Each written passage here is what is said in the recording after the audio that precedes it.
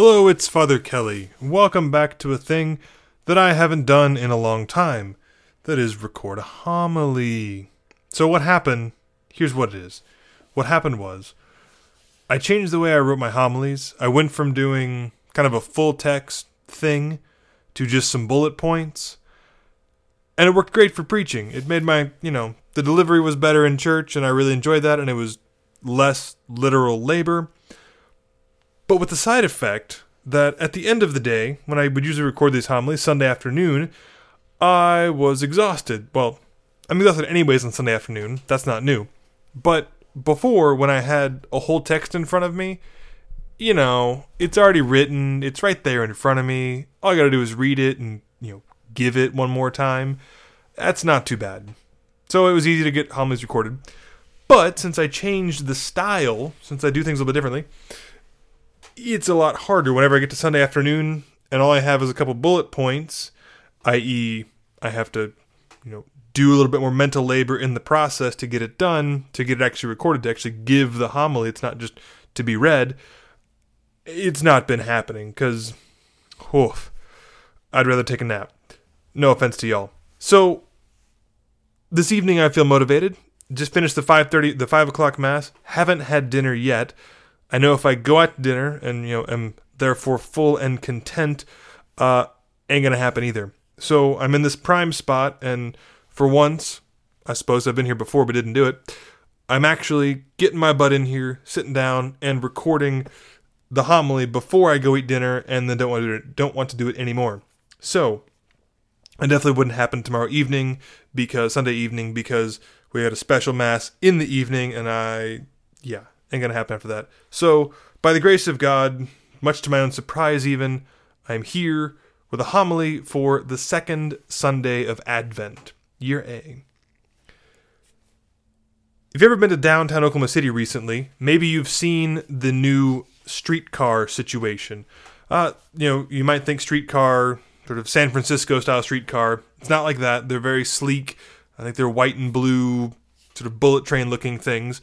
They don't move bullet train speeds. They don't need to be shaped that way. But, they look cool. They look like monorails or something. But if you've ever had to drive around those, and you're not used to it, especially, and if you're like me, who downtowns are just difficult anyways because of one-way streets and unfamiliar things and who knows what, they add a whole other element to it. But they're cool, as long as you kind of pause for a second and go, okay, where's the train going? Okay, here's how I navigate this. Don't run into the train. That would be embarrassing. So we have these cool, sleek new trains. But it got me thinking, reflecting on how we got there. And, it wasn't always so nice and neat and clean as it is now. I read a book a few months ago called Underground by Will somebody. I forget his name. But it was about sort of our humanity's lives underground, caves, tunnels, and that included subways, and had a little description about, really a whole chapter, about the old school Victorian era London subway system. Which, you've been to London now, they have, like most major cities, a large subway system, more or less clean, quiet, efficient, and all those things. But it wasn't always that way before, and the major difference is that they had, believe it or not, coal-fueled subway trains. Which, okay, fine. Maybe it doesn't seem too big of a deal at first, but think about this. You've ever seen a coal-powered train steaming along, American West, column of smoke coming up as it goes along the plains? Well, imagine all of that smoke in a tunnel.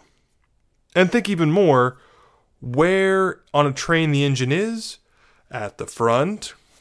So, the author of this book gave a rather vivid and honestly awful picture of a Victorian era, or late 1800s era, London subway train, where the tunnels are these vile, smoke-filled, unbreathable, death-inducing holes, where it's so thick with smoke, even inside the train cars.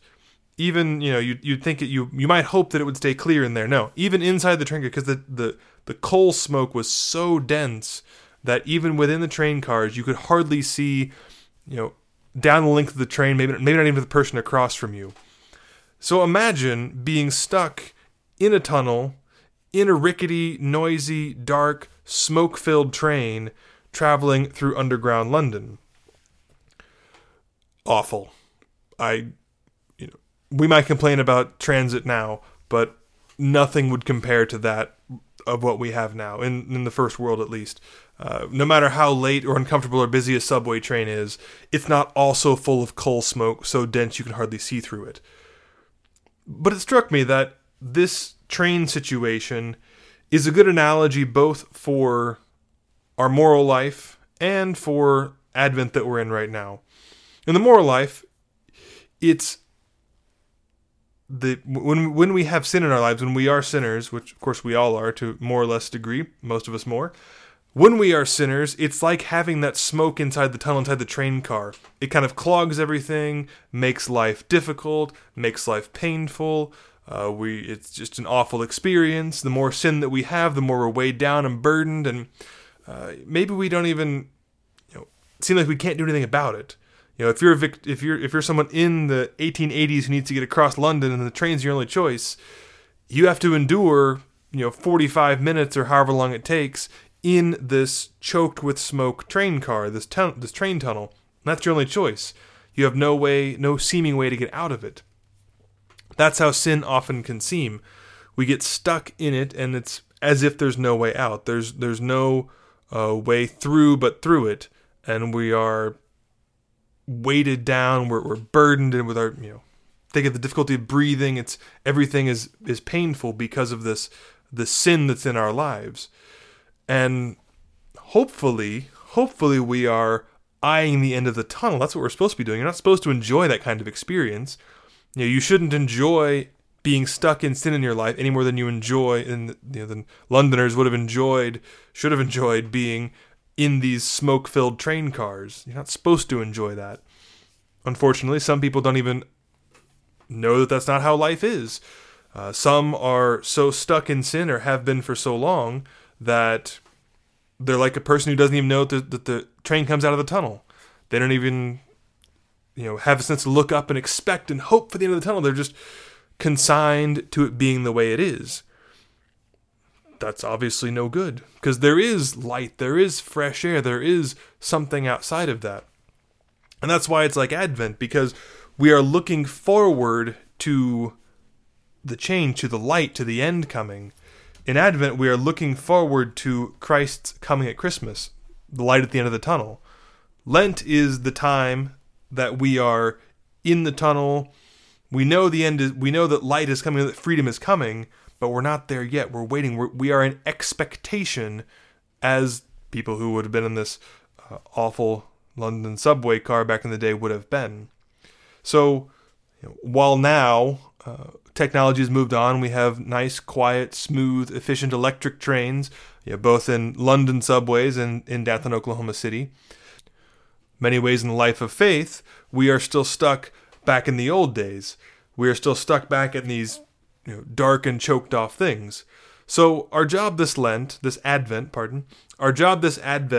is to be expecting the end of the tunnel, to be looking forward, to have our face pressed against the window of the train, trying to look down the tunnel and see Christmas coming, to be free of this darkness, to go to confession, partake of the sacraments, get ourselves free, get away from the darkness of sin, get out of this expectation, and through to the new light of Christ coming at Christmas.